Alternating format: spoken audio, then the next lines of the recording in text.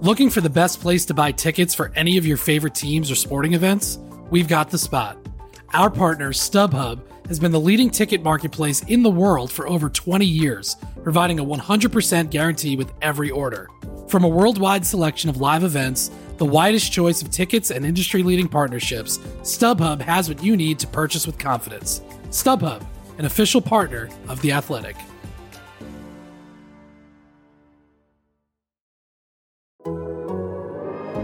The Athletic.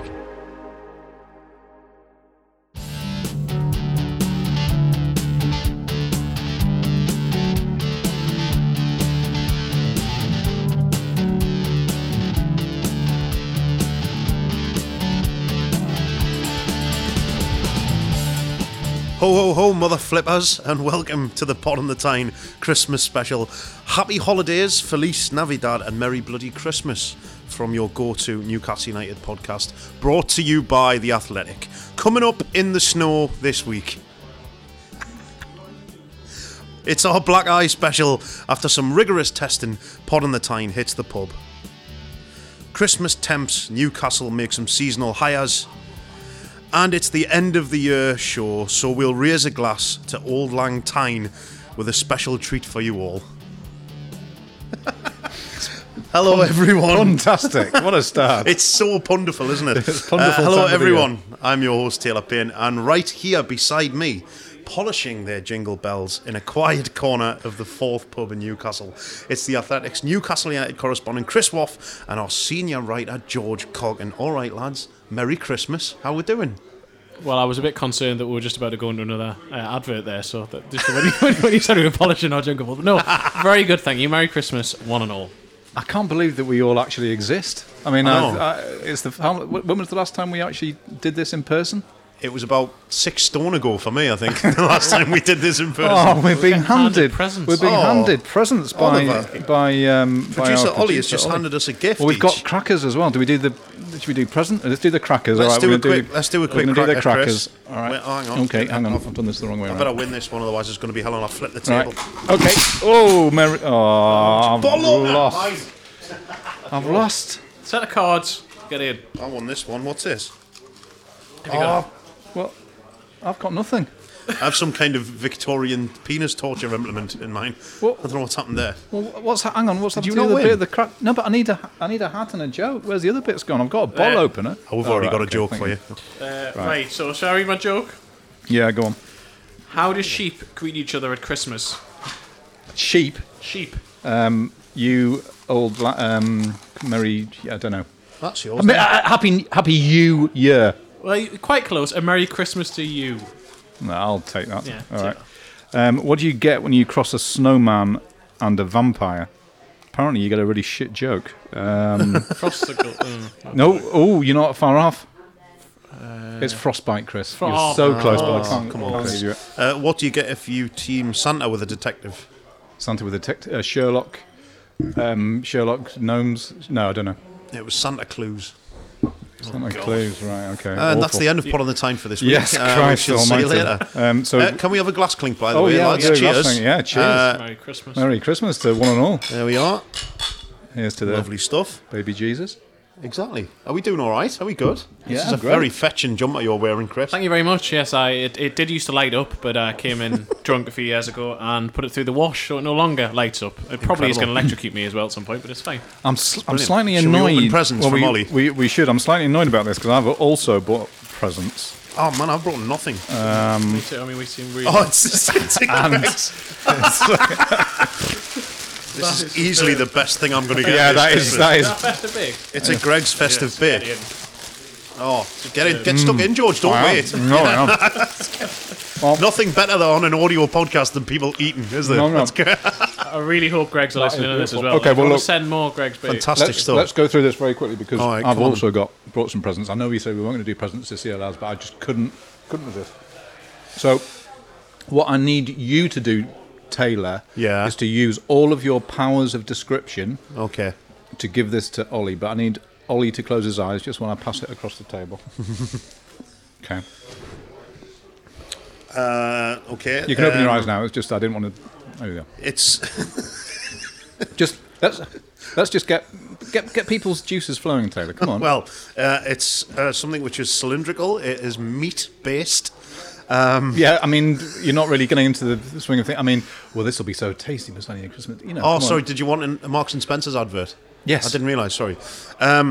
Traditional pork with a hint of sage. Right. Okay. So, all right. It was awful. Right. So they're Geordie bangers, and they're going to be very tasty. Right. Yeah, You've ruined that, but that's fine. Chris, Taylor, please close your eyes. Oh Jesus, what's coming?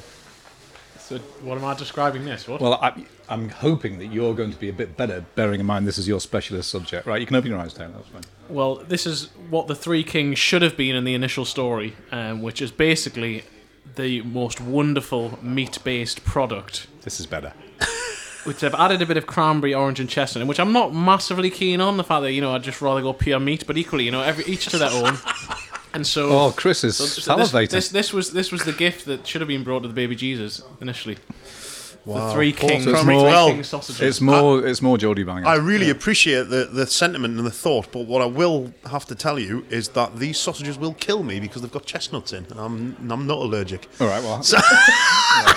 But I'll get the feeling you knew that already, George. No, I didn't know that. You've Well, I given didn't know me that. these on No, purpose. that was very random. So what I'd need Chris to do now is close his eyes. And I've never seen Chris looking more enthusiastic about Christmas because, well, it's his favourite things. It's sausages, it's meat. Keep your eyes closed.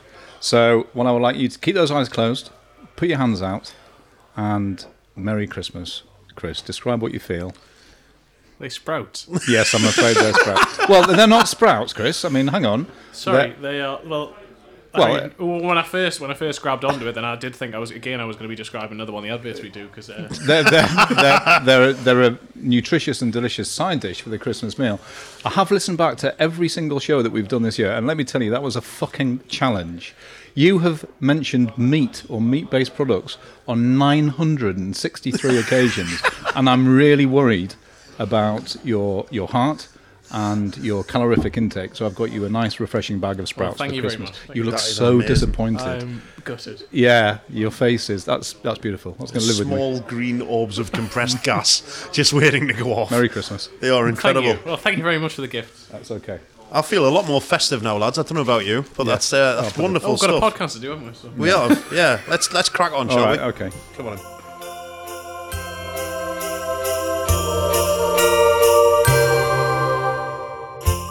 Hi Taylor, Chris, George and all the Pub in the Tyne listeners, it's Harry the Cosmo here, author of Black and White Night, House of Bobby Robson made Newcastle United again.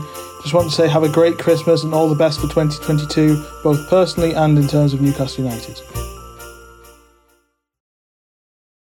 This episode is brought to you by Michelob Ultra, the official beer sponsor of the NBA. Want to get closer to the game than ever before? Michelob Ultra Courtside is giving fans the chance to win exclusive NBA prizes and experiences like official gear, courtside seats to an NBA game, and more. Head over to MichelobUltra.com/courtside to learn more. Looking for an assist with your credit card but can't get a hold of anyone? Luckily, with 24/7 US-based live customer service from Discover, everyone has the option to talk to a real person anytime, day or night. Yep, you heard that right. You can talk to a real human in customer service at any time. Sounds like a real game changer if you ask us. Make the right call and get the service you deserve with Discover. Limitations apply. See terms at discover.com/creditcard. Hi, my name is Thomas Concannon. It's been a strange year for Newcastle fans, with games behind closed doors and then finally returning again to the departure of the previous owner and new ambitious owners in place. The roller coaster promises to continue in 2022, but one thing is for sure is that Newcastle United fans will be there to back the lads whatever happens. A very Merry Christmas and a Happy New Year to you all.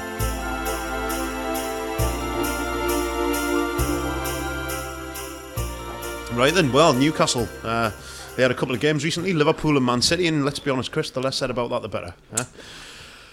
Well, yes, I mean, basically the game was over after 5 minutes at the weekend for the Man City game, the most recent of the two. I mean, to be fair, Liverpool was slightly different, and I think, obviously, we're basically drawing the two games together because they've both been since the last podcast. But Liverpool, to begin with, Newcastle took the lead, Shelvey scored, and I think first half in particular, they were sort of really in the game. The game plan was set up to try and counter Liverpool, and I think that it worked to a certain extent, and Liverpool were just too good, although Newcastle self-imploded. Whereas the Man City game was very, very disappointing. Not that anyone expected Newcastle to beat Man City, but to concede a goal, which I've thought about this a lot over the last few days, and I think it's the worst goal from a defensive point of view I've ever seen live. Horrific, wasn't it? Genuinely think it's the worst goal I've ever seen defensively. Oh, really? Live. Genuinely, yeah. George, whose fault is that? Who should be taking responsibility there? Is it the worst Dubravka goal. or is it Clark? It's the worst goal I've seen since Leicester City away a week ago. I still can't get that out of my head. That Dubravka giving it to Lascelles trying to give it to Shelvey. So I know that's a different match, but I can't get that out of my head. Yeah, it was abysmal. Whose fault was it? I just think if you're a keeper, it's that close to you. If it's and in your 6-yard floated box. up, you've got to try. You've got to mow down your defenders to get to that ball. It was there to be caught. It was not like that was fired in hard. It was there to be caught. So the keeper's got to go. I mean, whether there was a shout or not, or I don't know, but I mean, I think there's a bit of everybody's fault, but I think the keeper has to come for that. Yeah, Kieran Clark looked like a man caught between two bus stops, didn't he? That's what he looked like to me. He did. Bless him. But he just allowed it to bounce, and then it's an easy goal, isn't it? And do you know, that's one of my recurring fears, having to run for a bus. Oh, really? Yeah. Never ever chase your own hat. There's nothing as stupid as a man chasing his own hat, and never ever run for a bus. Right. Yeah. I'll remember that. Okay. Good. Yeah, but I mean, if you're going to try and keep things tight at the back against Man City and try and, eke out something, you can't be giving away goals like that, can you, early? Well, I mean, I analysed the goal on the Athletic because the mistakes are there even before the bounce. I mean, Newcastle again trying to play it out from the back like they had at Leicester, and as they did to concede the second goal against Liverpool, where Jonjo Shelvey gave it away. Trying to play it out from the back with players who are ill-suited to do it. Lascelles and Dubravka fannying on, I'll use that term again, and then eventually Dubravka kicking it out. The corner then not being cleared properly. Zinchenko having loads of room. The ball getting played through. Cancelo, nobody picks it. There's every Newcastle player is behind the ball when Zinchenko gets it, and then by the time Cancelo gets to it, having to stretch, it's not even an easy ball from a get to stretch, but he's given the time and space to do it, to then loft the ball in the box. There's 2.1 seconds between him touching the ball, it bouncing, and then Diaz being able to head it in, and not one Newcastle player, despite there being 5 not including Dubravka, in the 6-yard box. It was just awful. And against Man City, that is the last thing you want, particularly Man City side, who Pep Guardiola even admitted first half were pretty poor, to be honest, by their standards. Yeah, they didn't seem to be out of first gear, did they? But the second goal, the Cancelo goal, George, as well, he's walked past Joe Willock in midfield, and then if you watch the footage of it, Kieran Clark and Jamal Lascelles do this lovely sort of back-to-back ABBA-style pose, and they just open the gate for him, and he just pops it in the top corner. I mean, there's gifts, but then there's gifts, isn't there? And that was an absolute gift. Yeah, and we're talking about a defence that you can look at it against Man City and say that there were effectively 2 defenders playing in that match, with Ritchie on one side, Murphy on the other as fullbacks. I mean, that was obviously to do with illness or injury and stuff like that. But all over the place, you're talking about a team and a defence that has stagnated, that hasn't grown. I'll defend them. I'll always defend this team because I like them and I like the players and I like what they did 4 or 5 years ago, 6 years ago now, was it, to get out of the Championship? Yeah. But the point is, they haven't been challenged by new signings coming in. Yeah. And they haven't been improved by the coaching staff that's been there for a long time. Chris's piece after the weekend brought up this incredible stat. Newcastle have conceded 79 goals this year. That's the highest total by a Premier League team. It equals Ipswich from Chris. 94. Jesus. And there's still 2 games left. And that tells you everything you need to know about the team in 2021. It's been a catalogue of errors at the back. You look at the first goal in the last 3 games that Newcastle have conceded. The Leicester goal that we've already talked about. The goal at Liverpool, all right, it wasn't their fault, but you've got the 2 players on the ground, and then the referee doesn't stop it, and then the first goal at the weekend. All those 3 goals, they're farcical. They're absolutely farcical. And Newcastle as a squad have regressed, and as players they've regressed. We have to mention some of the refereeing decisions that have gone against us, especially in the Liverpool game. The the tackle by Trent Alexander-Arnold on Ryan Fraser, which me and you, Chris, had a little chat about this before we started recording. We both think it was a nailed-on penalty, and I know a lot of people do. For me, he's played through Fraser to get to the ball, and then Ryan Fraser again involved in another penalty appeal, which got our mate Alan from work very, very angry on Match of the Day, didn't it? But they're both penalties, aren't they? Yeah, I mean, at Anfield, I was unfortunate enough to be sat beside. I don't know who they were covering the game for, but 2 Liverpool fans who all the way through were just, every single decision was that it's the worst thing in the world against Liverpool. So when that comes up, that's a brilliant tackle, never. And then when the goal goes, what Newcastle complaining about, Hayden shouldn't be going down. And the main issue I had with the Hayden incident, by the way, just quickly touching on that, is I don't think a referee can make a call as to whether he thinks that Hayden is faking the injury or not. Now, he says it was a back injury. I still don't buy that was his reason. But then the fact that Hayden is the person who plays Jota onside is the biggest issue of the whole thing. If they'd scored in general, but for the fact that the player who's lying on the floor plays someone onside and you still allow the goal to happen, I had a massive issue with. But in the Man City non-penalty award, if I said that there was the worst piece of defending I think I've seen in a long while, that is one of the worst decisions I've ever seen in a long while. For it not to be given live, but then not to be given by VAR. In that, and some people are still arguing against it, still arguing that it's not a penalty. How is it not a penalty if you wipe someone out off the ball, regardless of whether they're going to get the ball? That is a foul. He's out of control, Edison. Yeah. He slides. He doesn't. I don't even know why he goes to ground, because he's nowhere near getting the ball. The whole thing's bizarre. Chris, you're still thinking about the Sprouts, aren't you? This is you. Still angry. I fired you up before the start of this podcast. I knew exactly what I was doing. We've got angry, Chris. Now. It's good. This is what we wanted. Yeah, it's carry on. Yes, I'm not in the festive spirit anymore. No. You can tell. But Ryan Fraser doesn't deviate his run or anything, does he? He just carries on the way he was going. He's chasing Cancelo down, and he just gets wiped out by Edison. And how is VAR looking at that and not giving a penalty? In what universe is that right? It's an astonishingly bad decision. What I hate about it is that we're talking about, we're still talking about VAR in the same way as we did at the start, and we're talking about it in a subjective way. The whole point of VAR is that it's supposed to be objective. It's supposed to be clear and obvious errors, and it's supposed to be correcting those or putting them into place, whatever. And it's not doing any of that. We're talking about refereeing, and we're talking about it more than we were in the first place. It's pointless. It's absolutely pointless. I don't think the technology is pointless. I don't think the idea of it is pointless. But the way it's being implemented is absolutely hopeless. And it still comes down to human error. And this has always been my problem with it, is that I don't care if a referee makes a mistake on the pitch. I mean, we see that we have just seen Newcastle make one of the worst defensive errors that you could ever hope to see. I accept that can happen, and I accept that referees can make mistakes. I don't mind that. What I do mind is that we're supposed to have this system that doesn't allow for that or corrects those mistakes, and it's not working. It's not working. Bigger picture, I get more angry at Newcastle than I do at referees, and I think having made that point about the first goal at Leicester, and certainly the first goal at Man City, Newcastle don't deserve sympathy once they've done that. Yeah, you can have all the luck in the world with VAR, but if you're going to defend like that, then it's not going to make any difference. And it does come back to that thing that I've felt from day one in this season, that this is just not Newcastle season. I hate thinking that. That's just always been the thing that's in the back of my mind. The first year under Steve Bruce was that, you remember that VAR decision at Sheffield United? Yes, of course, yeah. And it just feels like all those just little things are not going Newcastle's way. Having said all that, I just think that once you've done what Newcastle did in those matches, in those first goals, it's like the game's gone by that point. And I mean, touching upon the defence, that is since Eddie Howe's come in, that is not.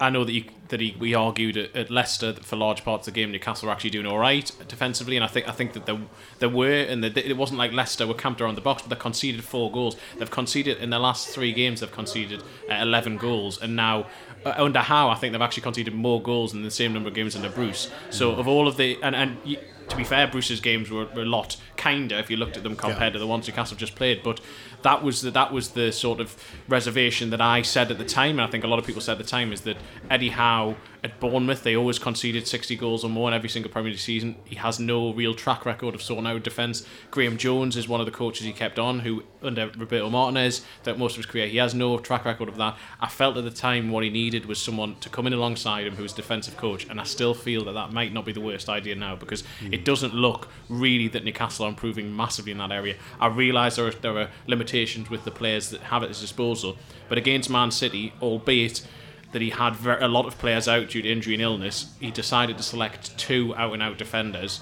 and he had 2 midfielders on the bench who, in Hendrick and Longstaff, you can argue aren't good enough. I accept that in many ways, but equally he didn't play either of those 2 and decided to play with a flat back 4 where he had 2 out-and-out wingers as full-backs, and there are many issues there in terms of selection and other things. So I think that he must be having a bit of a rethink about what he can do if they aren't, well, at least in the next 2 games, because they're not going to have any new players for Man United and Everton if those 2 games go ahead. So he has to make some sort of change and try and shore up the defence, because it just isn't working at the minute.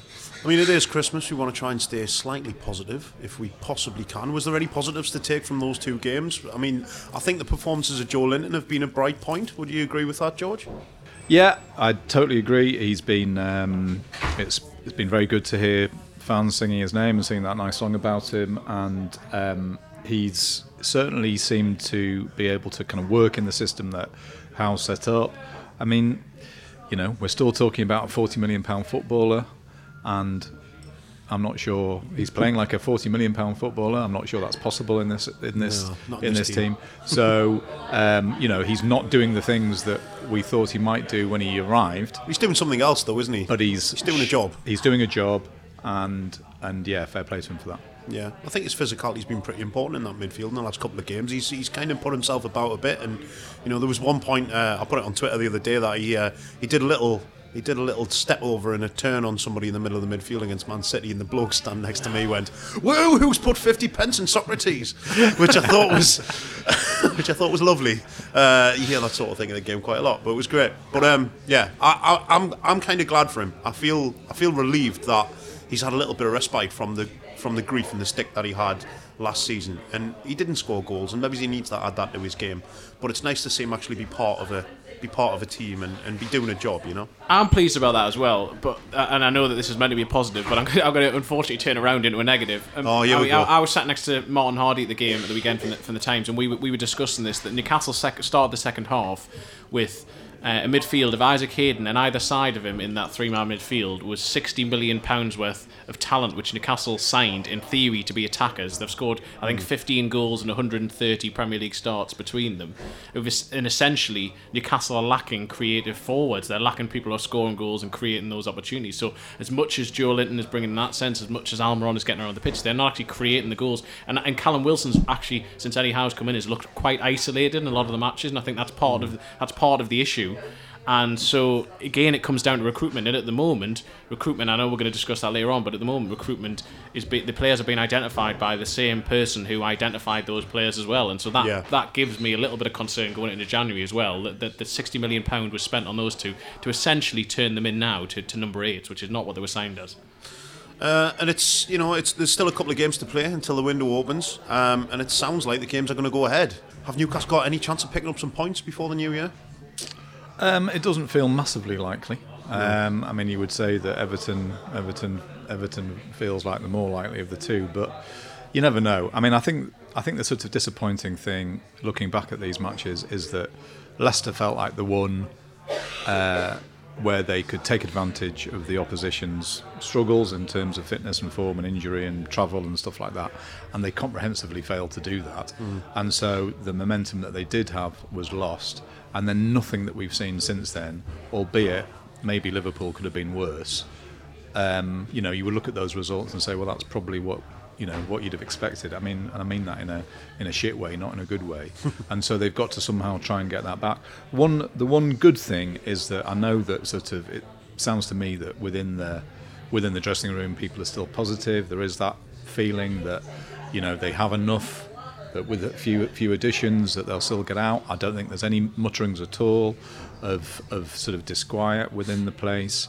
And that's encouraging. And the league table still isn't totally terrible. I was quite surprised when I looked at the league table that we're actually still. I mean, not massively far away from the teams who are above us. Burnley have now played 3 games less, but you can't see them winning 3 games. And so that's the good thing, is that they're not adrift. That's the important stat at the moment, that albeit all the stuff that we're talking about is negative in terms of results and points and where they are on the table, there isn't a gap. So as long as they can get to the end of the year with it being like that, then they've still got a chance. They have to. I say this now, and there's still 6 days to the game, so by Monday I'll have changed my opinion. I think they've got it. I fancy them against Man United. Are you drunk? Have you? Well, he's had 3 sips of beer, so yeah, he is. Probably is. Oh, the fumes have just. Have you had 8 pints of eggnog before you left the house? What are you? But why do you say that? About? I don't know. I keep getting that feeling. I don't know. You got that funny feeling. Yeah, I've got that. I've got that. Is that the Sprouts?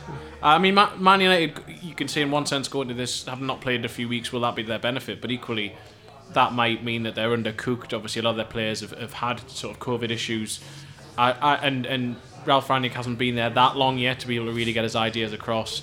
I just think because there's 8 days between the 2 matches, Newcastle might have someone like John Joe Shelby back who makes them take a little bit. Hopefully they'll have a couple of defenders back. But yeah, I think they've got a positive result. I'm not necessarily saying winning, but I think they can get a positive result.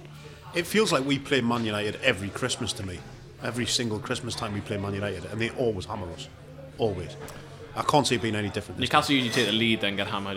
Yeah, it's an early goal. James Perch at Old Trafford, and then battered. That's what happens. No, I said I got optimistic before Leicester, and I have learnt my lesson. And I mean, you're just never too old to learn lessons. I thought Newcastle had taught me everything that was to know. Never ever bloody anything ever has always been my motto.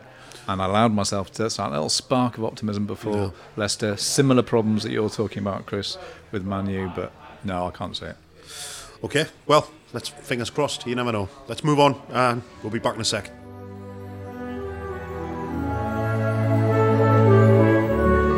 Hi, this is Warren Barton. I just want to wish you all a Merry Christmas and a Happy New Year.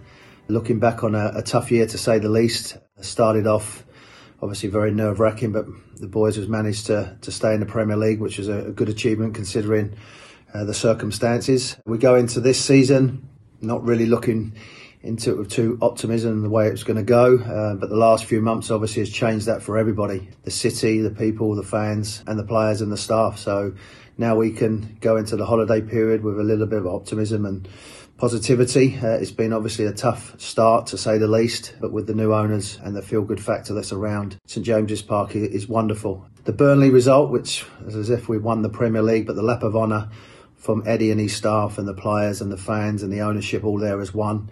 I look at that type of moment, and then obviously you go into the holiday period hoping to get some results. So it's been a tough year, but one thing that's never doubted from my mind is the support of the fans for the club. It's a special place, it's a special part in my life and my heart, and I would want to wish you a very Merry Christmas and a Happy New Year. Take care.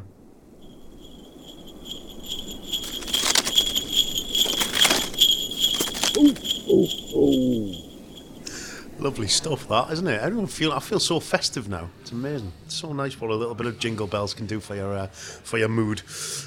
Football and misery, however, continues apace on the field, but we're clinging on to glimmers of hope that come with the new hierarchy, and they've brought in a couple of helping hands this week.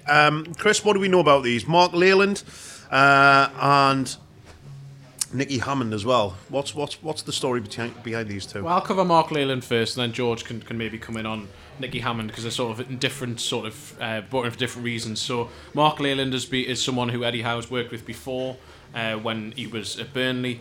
He's come in from Liverpool, and he is an analyst. And what we're told is he's going to do is essentially he's going to be the analyst of the coaches, which sounds strange in many ways, but basically one thing we know that Eddie Howe does a lot of is he digitises his coaching sessions, as we had spoke about the other week, and basically watches back every single session. It's a big thing for him to see how they can improve, and so Leyland will be heavily involved in that, looking at the sessions, looking at what the coaches are doing, how they can improve, and basically just to sharpen up everything in and around that department. And given that Newcastle could do with those extra 1%ers in just about every single area, Howe sees him as being a very important addition to his backroom staff. Excellent. Sounds like it could be a useful appointment. George, what about Nicky Hammond? What do we know about him? Yeah, that was a story that we broke last week. He has been brought in as a short-term recruitment consultant, so that was something that we expected Frank McParland to be doing at the start of this. Frank was involved with Amanda Staveley's part of the consortium at the start, but that hasn't happened for whatever reason. So Nicky Hammond is doing that basically for January. He did really good work at Reading when they got up into the Premier League, sort of set that team going, hired Steve Coppell, who got them up for the first time in their history, and then more recently has been at West Brom, less successfully, and then Celtic. I mean, it sounds to me like this is going to be kind of a lot of bureaucratic stuff, sort of looking at contracts and kind of giving advice as opposed to going out there and buying the players and negotiating with the players. We know that the hierarchy are doing that pretty much themselves. They're being very hands-on. So Amanda Staveley, Mirdad Gadusi, Jamie Rubin, they're really at the forefront of this. Obviously, all the big decisions then have to get signed off by PIF, and they're being helped or they're being consulted with by Eddie Howe and Steve Nixon, who's the chief scout. So that's the way it's working. At the same time as all this is happening, they're conducting this kind of quite thorough search for a director of football, sporting director figure, but we don't expect that to be done. Certainly it won't be done before January, and it's unlikely to be done to impact January in any meaningful sense. So they need somebody like Nicky Hammond to sort of do that negotiating stuff, particularly now that they don't have Lee Charnley around. One of the names that's been linked with that technical director role as well is Dan Ashworth at Brighton. Chris, what do we know about that? Well, as David Ornstein, our colleague, broke this story at the start of the week as well, that basically Dan Ashworth is someone who Newcastle want to interview and have been given permission to talk to him. I think he's one of many candidates, but he's someone who certainly is very highly regarded within the game. He's a former West Brom as well, former England, and he's basically the third-party group, the Nolans, who Newcastle have employed to find the next director of football director, whatever the title's going to be. They have relationship with Dan Ashworth previously. His two previous jobs, it was the Nolans who got him into those roles. So he is set to have talks with Newcastle. He's been given permission by Brighton to do that. That doesn't mean it's necessarily nailed on, but it shows clearly that Newcastle at least want to explore that possibility, and he does as well. And I think they're still in a relatively early stage of this, and as George said, it's not looking like there's going to be an imminent appointment.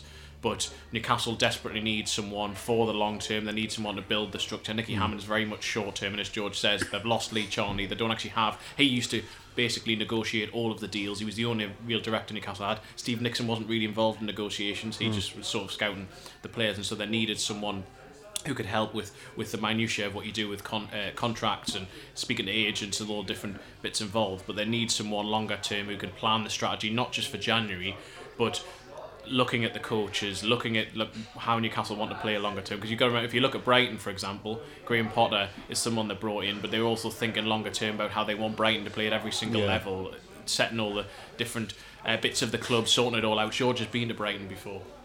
Well, yeah, you send me every year. Yeah. Well, I don't think that's a bit cruel to bring that up. Anyway, but I was going to say there's a very good piece on the site at the minute by Andy Naylor, our Brighton writer, writing about Dan Ashworth, saying that yes, obviously he'll have the offer of a lucrative salary and huge resources, but that it's not cut and dried that he go to Newcastle. One of the things he talks about in there is that it's part of Brighton's culture to let other clubs talk to their employees.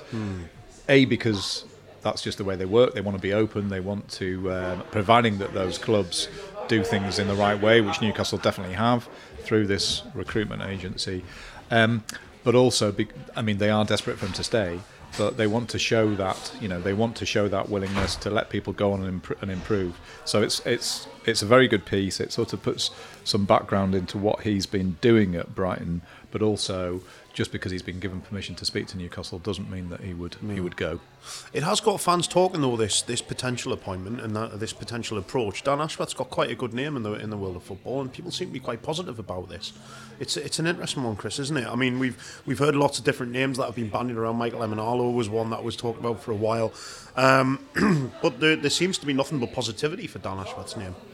Yeah, I mean, what's interesting about Dan Ashworth is I was speaking to someone in recruitment yesterday, and they were saying that Dan Ashworth his title is technical director, and there are subtle differences between if you have a director of football, if you have technical director, if you have sporting director, and so we don't yet know exactly what the structure is going to be at Newcastle. And maybe that's what part of this conversation will be with Dan Ashworth as well, because it may be that he is not eventually interested in whatever it is Newcastle are going to do, or maybe if they do really want Dan Ashworth, he will be given the remit to basically come and decide what he wants to do. So he is very highly rated. He's someone who was obviously at the FA previously, and I think that in many ways, speaking to quite a few people, they seem to think it would make a lot of sense if Newcastle were going to go for Dan Ashworth. And one of his great strengths, as Andy Naylor talks about, is identifying young players for relatively low cost who can be developed. He's done that at Brighton with players like Tariq Lamptey. We've seen the impact he's had, and that is something that Newcastle definitely want to do. The academy is a huge part of the plans of the ownership. They want it to be an academy that that sort of looks and feels a bit like Chelsea's, where they're developing their own players, and if those players can't make it into the first team, that they can then be sold and moved on, and it keeps it ticking over. So this is the other side of the takeover. People immediately start thinking about big names, big signings, but that kind of stuff is really important as well. Fantastic stuff. Right, we'll be back in just a second with a special Christmas surprise. George is already looking nervous. I am. Speak to you in a bit.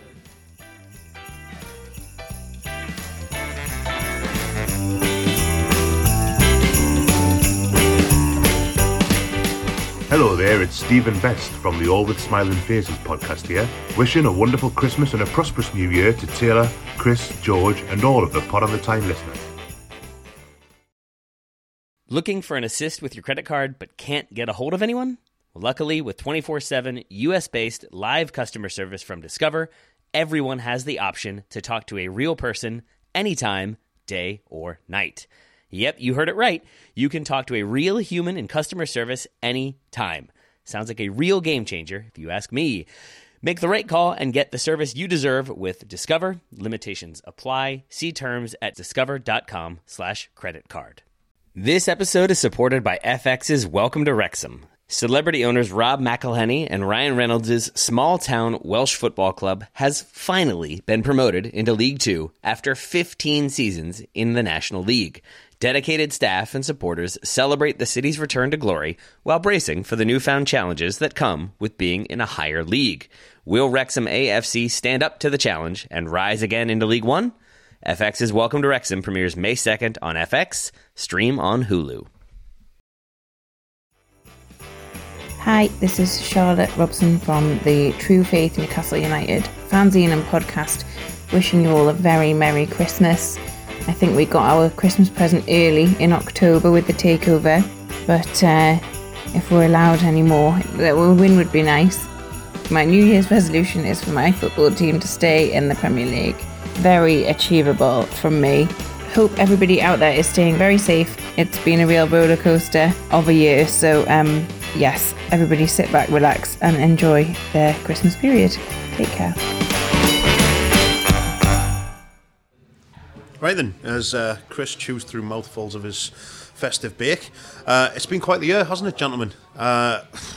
It's been some year. The next time we'll talk, it'll be January. We may have played Everton and Southampton by then, two very crucial games, and we might even have some new players, including Kieran Trippier, if you believe all the back page nonsense going on at the minute. We don't need to go into massive detail here, but how are we feeling about 2021 and the prospect of going into 2022, Chris?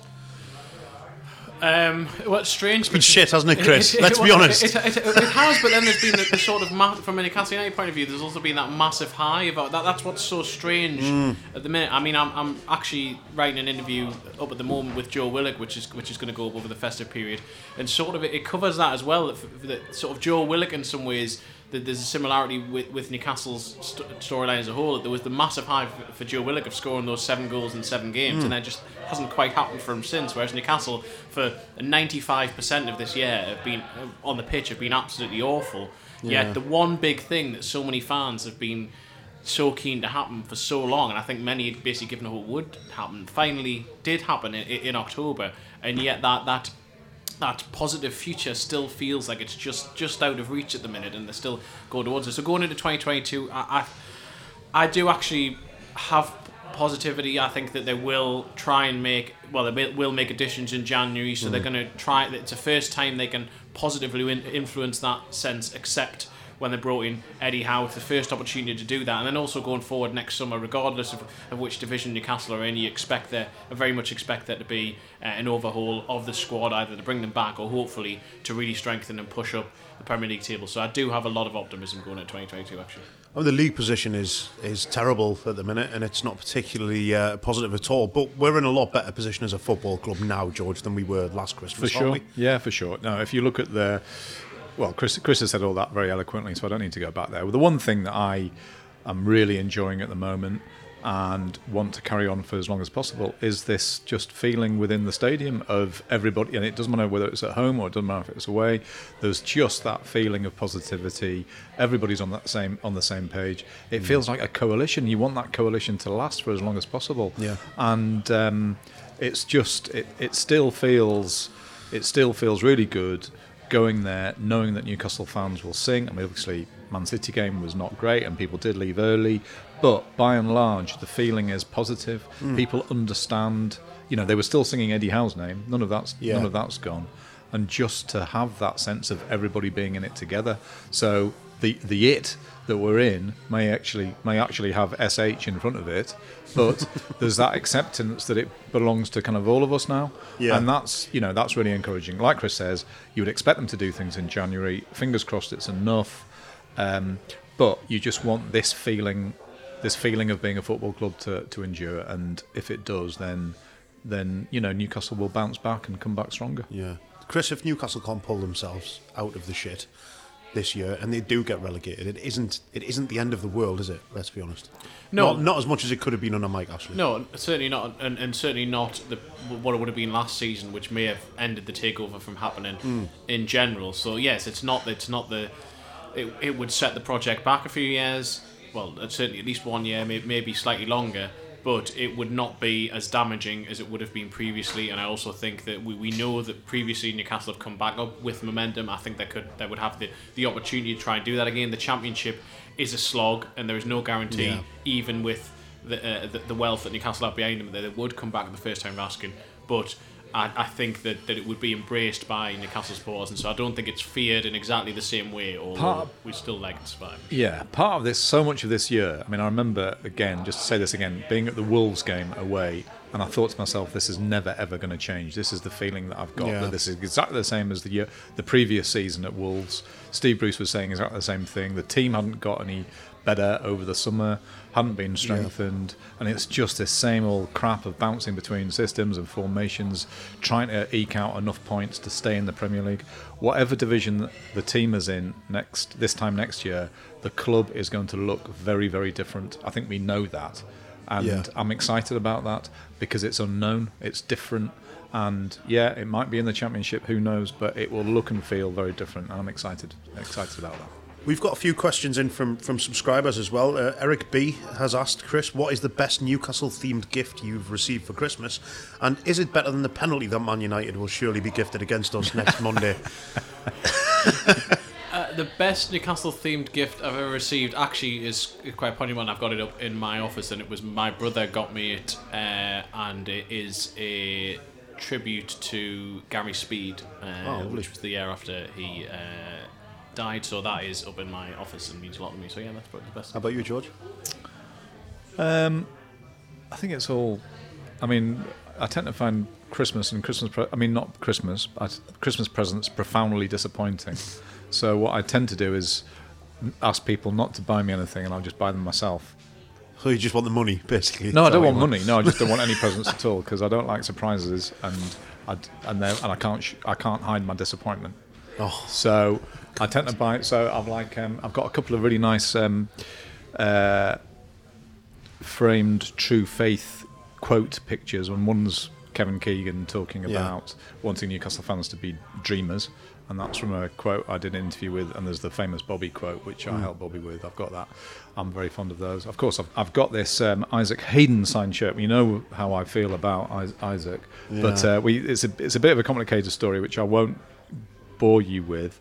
But I bid for a shirt on the Match Worn shirt site, didn't get it, and he felt so much sympathy for him. He actually dropped a signed shirt off at my house, which I've had framed, and it does contain written on it. It has an absolutely wonderful, heartfelt message, which I think really gets to the heart of our relationship, me and Isaac. And it says, "Dear George, best wishes, Isaac Hayden." And that's true love, that, Chris. I mean, you can just feel the. I mean, I'm getting. I think you spent a long time. I was going to say, I'm getting hairs at the back of my neck. Over that for ages, thinking about just that. trying to get to your heartstrings. Isaac, me and Isaac, we're just so close. What about you, Taylor? My best Newcastle themed gift ever was at the age of 10, 1990. Well, actually, it would be 11, 1993. And I asked my mum for a Newcastle home shirt, the barcode shirt. And she went everywhere to try and get one, and she couldn't get one. She couldn't find one anywhere. They were sold out everywhere. Newcastle were flying high at the top of Division 1. And she disappointedly came to me and said, I can't get the football shirt anywhere. Would you be okay with a tracksuit? And I said, yeah, of course. That's fine. So I got this Newcastle tracksuit, an old Umbro one, 1992, with the mad colours and triangles on it and all sorts. And I got it on Christmas morning, and my dad's a Sunderland fan, and he made me eat my Christmas dinner on the stairs wearing the Newcastle tracksuit because he wouldn't have it at the dinner table. So that's my favourite Christmas present, and I wore the knees of that tracksuit out very, very quickly. So that's kind of a mixture of sort of warm, happy, memorable feeling, child abuse, and also child abuse. Yeah, okay, yeah, fine, good. Lovely stuff. Daniel M has asked, I've been wondering, is the person who says The Athletic on the podcast audio George? Oh my Is he God. going into voiceover work? How many times have you had to answer this question, George? If I had £1 for every time I've been asked that, I'd have £7. That's amazing. Yeah, I know. Think what I could do with that. Oh. Buy better crackers. Okay, here we go. The Athletic. I mean, I was trying to make it sound a bit like that. That didn't sound anything like The it. Athletic. The It's Athletic. not me, it's Alan Shearer. It's our close personal work colleague friend. Is it Alan from Shearer. work? It's Alan from work, yeah. It's Alan from accounts. Well, speaking from Alan from work, Alan from accounts. Speaking of Alan from work, he sent us a little message.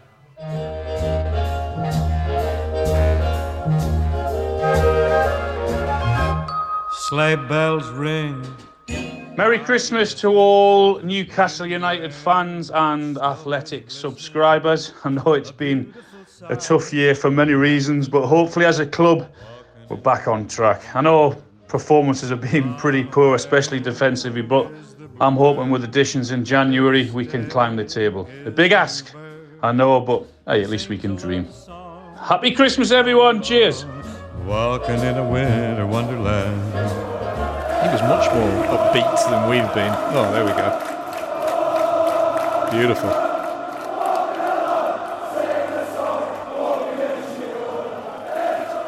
I like how he didn't introduce himself, because he knows that we know who that is. Well, he's Alan from work. I mean, it's Alan from work. Yeah, why would he introduce himself? Hi, guys, it's Alan from work. This is Alan from work. Yeah, we know you, Al. We know you.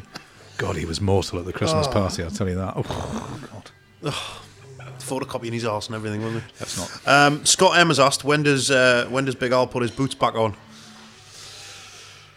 It's been a while since he's had his boots on. I seen him in a game at Kingston Park a couple of years ago when he was playing in that. Scored, obviously.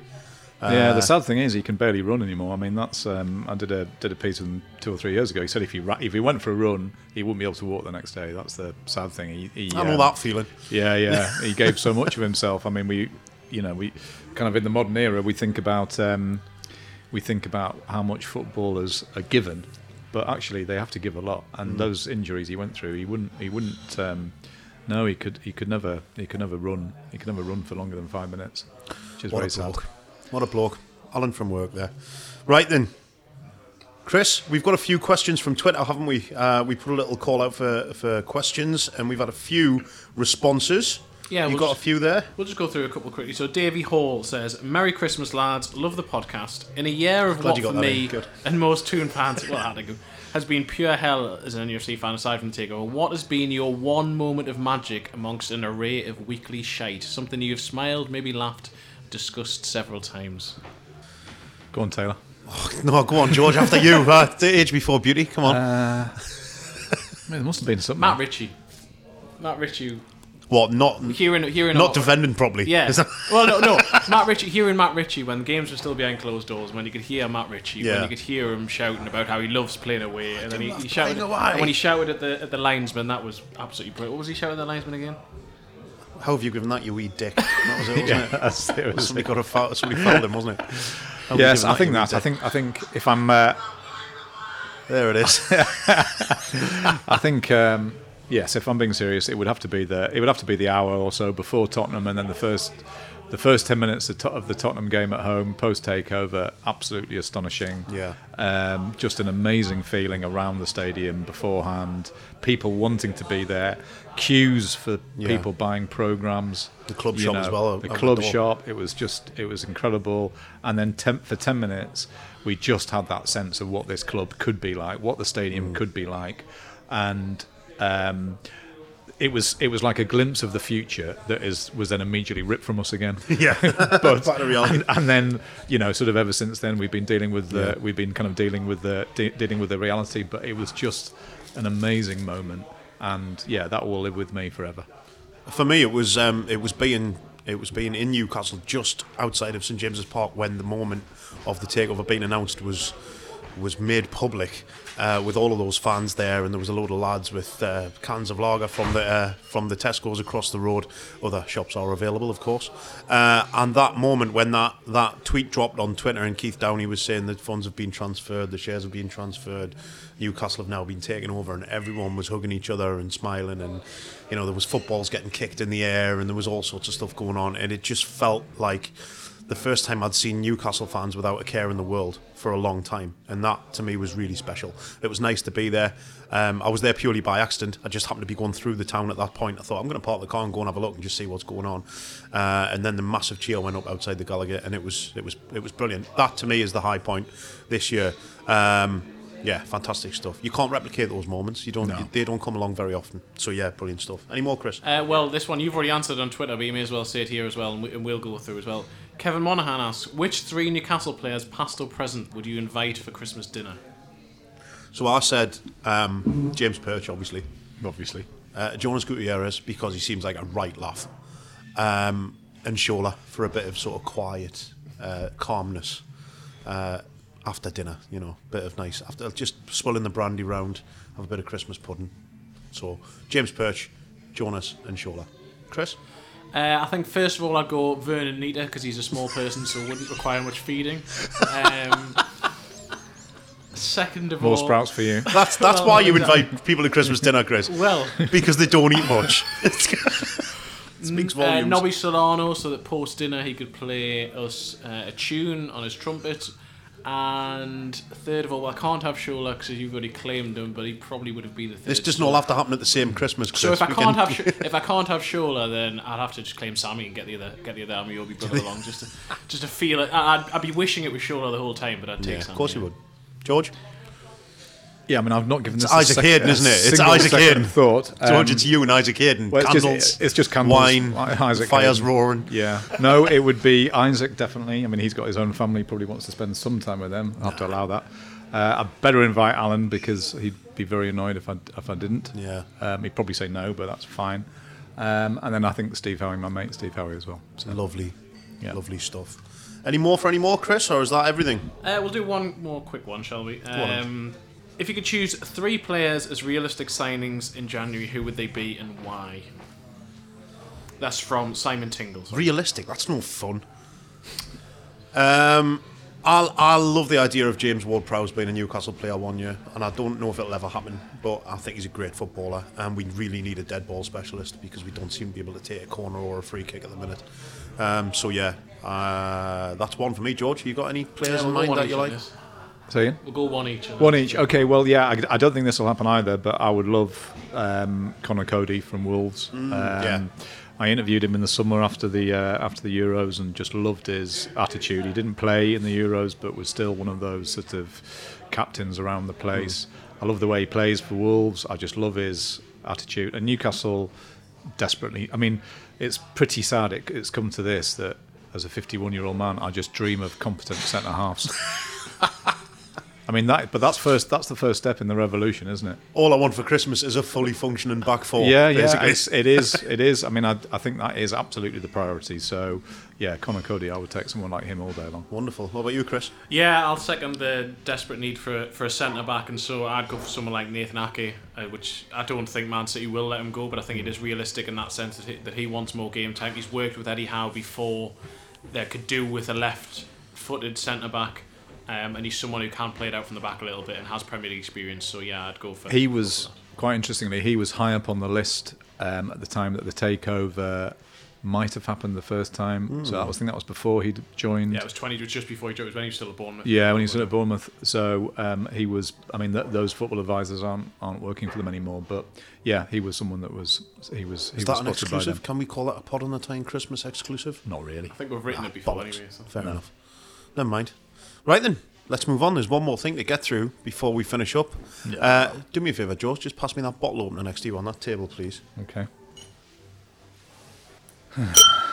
That's right. It's Christmas quiz time, ladies and gents. I knew you were going to do that. Look at the face on the Grinch over there.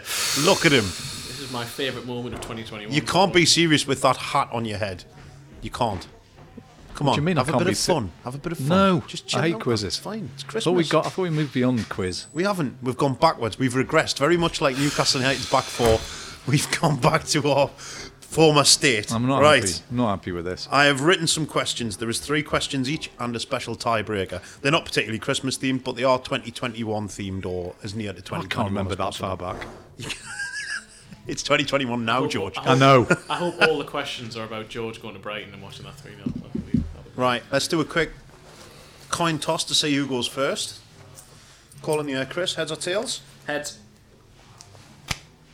It's a tail, George. Would you like to go first or would you like Chris to go first? Let's just get it over with. You're going to go first? Yes. Right, question number 1. Steve Bruce famously said, "How's the bacon, did you say?" in a press conference. Which other food stuff has he mentioned before in a press conference? Cabbages. No, it was dry biscuits. Back on the dry biscuits, are you? Hang on a second. Has he not mentioned cabbages in a press conference? Yeah, but that wasn't on my list of answers. So I like this quiz already. So the answer is dry biscuits. So I've given you a correct answer. No, you've given me an answer, but it wasn't the correct answer to the question I was asking. So the question is, what other foodstuffs has he mentioned? No, what other food stuff has he mentioned? It's dry Cabbages. biscuits. You're wrong. Chris, Cabbages. your turn. Shut up. This is already absolutely... This is... in a week of VAR travesty, this is threatening to be the biggest travesty of the lot. Good. I'm glad we've got him back in this mood. It's good. Right. Chris, who were the first team that Newcastle United faced in 2021? Leicester City. Andy Carroll. Oh, you've got a bell. Ollie's got the bell on the button. Andy It was Carroll Leicester scored. City. So Chris, so just to clarify, Chris has given a factually accurate answer and has got a point for it. I gave you a factually accurate answer and haven't got a point for it. Yes, that is okay, correct. Thought so, yeah. Okay. Great. George, which former Newcastle United striker ended his playing career in 2021 after spells with Besiktas, Shanghai Shenhua, Göztepe and Lugano? Demba Ba. Correct. Well done. Still The absolute rage on his face. He hates this. He hates this so much. Chris, how many Premier League red cards have Newcastle United had in the calendar year of 2021? Premier League's not including the cups. He's going to have to guess this. This is my chance. 5. That's the correct answer. It is 5. Well done, Chris. Where's he got that That from? is, he's pulled that out of his arse. That is amazing. Kieran Clark. Ridiculous. John Joe Shelby. Oh, he's going to name them all as well. Smart ass. You don't get an extra point for being a smart arse. I can't actually remember any of the ones. Right, well, good. George, in the song The Bladen Races, Oh, Christ. where does the bus wheel fly off? What? How is this a 2021 themed It's question? not. You said... Oh, okay. I said it's close as. Let's just Come get on, rid Just of sing the this. song. Sing it. Collingwood Street, yeah. I think it's about the third verse. This. Oh, I don't know. Come on, where does the bus wheel fly off? Have a guess. At least have a punt. Just on a street somewhere. On a street next somewhere. Next to the Quick Fit. No, the answer, Chris, do you know? It's not the Armstrong's factory, is it? No. The answer was the railway bridge. Yeah. Yeah. Bollocks. Chris, here we go for a clean sweep. 100% if you get this right. Who was the last player to leave Newcastle United for a transfer fee? So there wasn't anyone this year. Nice bit of audio silence there. Good for a Jose podcast. Perez. That's incorrect. It was actually Dan Barlaser who left for £248,000. My God. Yeah. I thought you were trying to question me again. It wasn't. Is that a correct answer? It or is not a correct no, answer. Is it a correct question? It's wrong. Is it a correct question? No. Okay. I mean, Yeah, it's not a correct question. You're I right. mean, I've won, so it doesn't really matter. Yeah. The tiebreaker, if you're interested, although I know you're not, George, and your face would tell me that. How many times has Alan Saint-Maximin been fouled this season? I'll let you go first. 36. Okay, Chris. 43. George was close on that. It's actually 27 in the Premier League. 27 fouls. I gave you a correct answer. I didn't get a point. What is the... You didn't give me the correct answer. You gave me a correct answer, but it wasn't the correct answer. That doesn't make any If you- sense for a listen, quiz. Listen, take it up with Ollie. Take it up with Ollie if you want. You saw the questions beforehand. Take it up with Ollie. Why? What's Ollie's role in this? I don't He's care. producing the show. He's Doesn't not matter. like god of quizzes. Yeah, but this quiz was like Newcastle United's season. It's just faded. Pathetic. And fatally flawed from the start. Is that what you're saying? Championship level. It wouldn't have been a pod Awful. That's it. It wouldn't have been a pod on the time quiz unless we pissed you off that massively. was rubbish. I'm so angry. I almost don't want to do the thing that I'd saved till last. Oh, which what have you saved? Hang on, I'm rustling these things. Hang on. Have you got carrots in that bag? Yeah, because I thought carrots might be funnier than sprouts, but I've changed my mind. Because I actually have got Chris sausages after all. Hey! Thank you. Christmas I time. wish I hadn't done that. The thing I love about this now is that we are now going out for Christmas drinks and some food after this, and we all have to walk around with a punnet of sausages in our pockets. Well, we don't all have to do that, do we? Because I don't. That's true. You've given them out, haven't you? But you're Although going I to do- get these ones back because they've got chestnuts in. I can't. Well, you can swap. You can swap. Although I do have to carry a bag of carrots. a quite substantial bag of carrots which still have all the leaves on them. I panic bought, as always. Maybe carrots would have been... Carrots were funny. This is the proof that I've got to be honest, George. carrots I think were the funny. quiz is the least of your problems at the minute, isn't it? Let's be honest. I'm really not happy about that. Anyway, yeah. Oh, my God. Right, then. That's it. That's it for today, lads. It's been fun. It's been lovely to see you both. Yes. It's the first time we've done this in person since January 2020 when we used to record in a little studio just down the road. It's been really great seeing you both. It really has. It's nice to get back out there into the real world and do some face-to-face stuff, you know. Yeah. And we'll see you on Zoom next week or the week after. We're not here next week. We'll be here the week after. So that's it for today, and that's it for 2021. Thank you all out there for tuning in, downloading, and sticking with us. And you stuck with the club through the miserable times. And here's to future successes. However long it's going to take to get there, you never know. Until then, thanks to George and thanks to Chris for being great. And thanks to all the guests that we've had on. And from everyone at Pod on the Time, it's Merry Christmas and a very Happy New Year.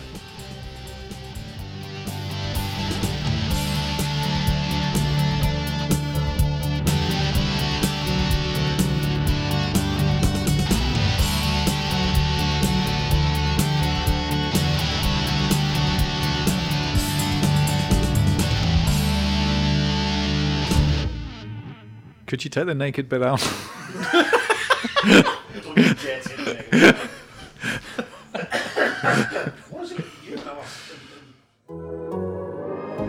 The Athletic.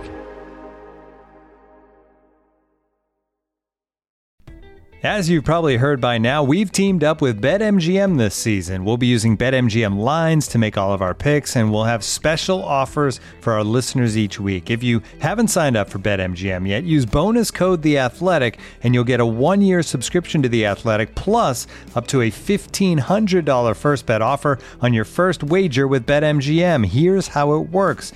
Download the BetMGM app and sign up using bonus code The Athletic. Make your first deposit of at least $10. Place your first bet on any game and claim your voucher for a 1-year subscription to The Athletic. See BetMGM.com for terms. U.S. promotional offers not available in D.C., Mississippi, New York, Nevada, Ontario, or Puerto Rico. Gambling problem? Call 1-800-GAMBLER. Available in the U.S. Call 877-8-HOPE-NY or text HOPE-NY 467-369 in New York. Call 1-800-NEXT-STEP in Arizona. 1-800-327-5050 in Massachusetts. 1-800-BETS-OFF in Iowa. 1-800-270-7117 for confidential help in Michigan. 1-800-981-0023 in Puerto Rico. First bet offer for new customers only in partnership with Kansas Crossing Casino and Hotel. Don't forget, if you haven't signed up for BetMGM yet, use bonus code The Athletic, and you'll get a 1-year subscription to The Athletic, plus up to a $1,500 first bet offer on your first wager.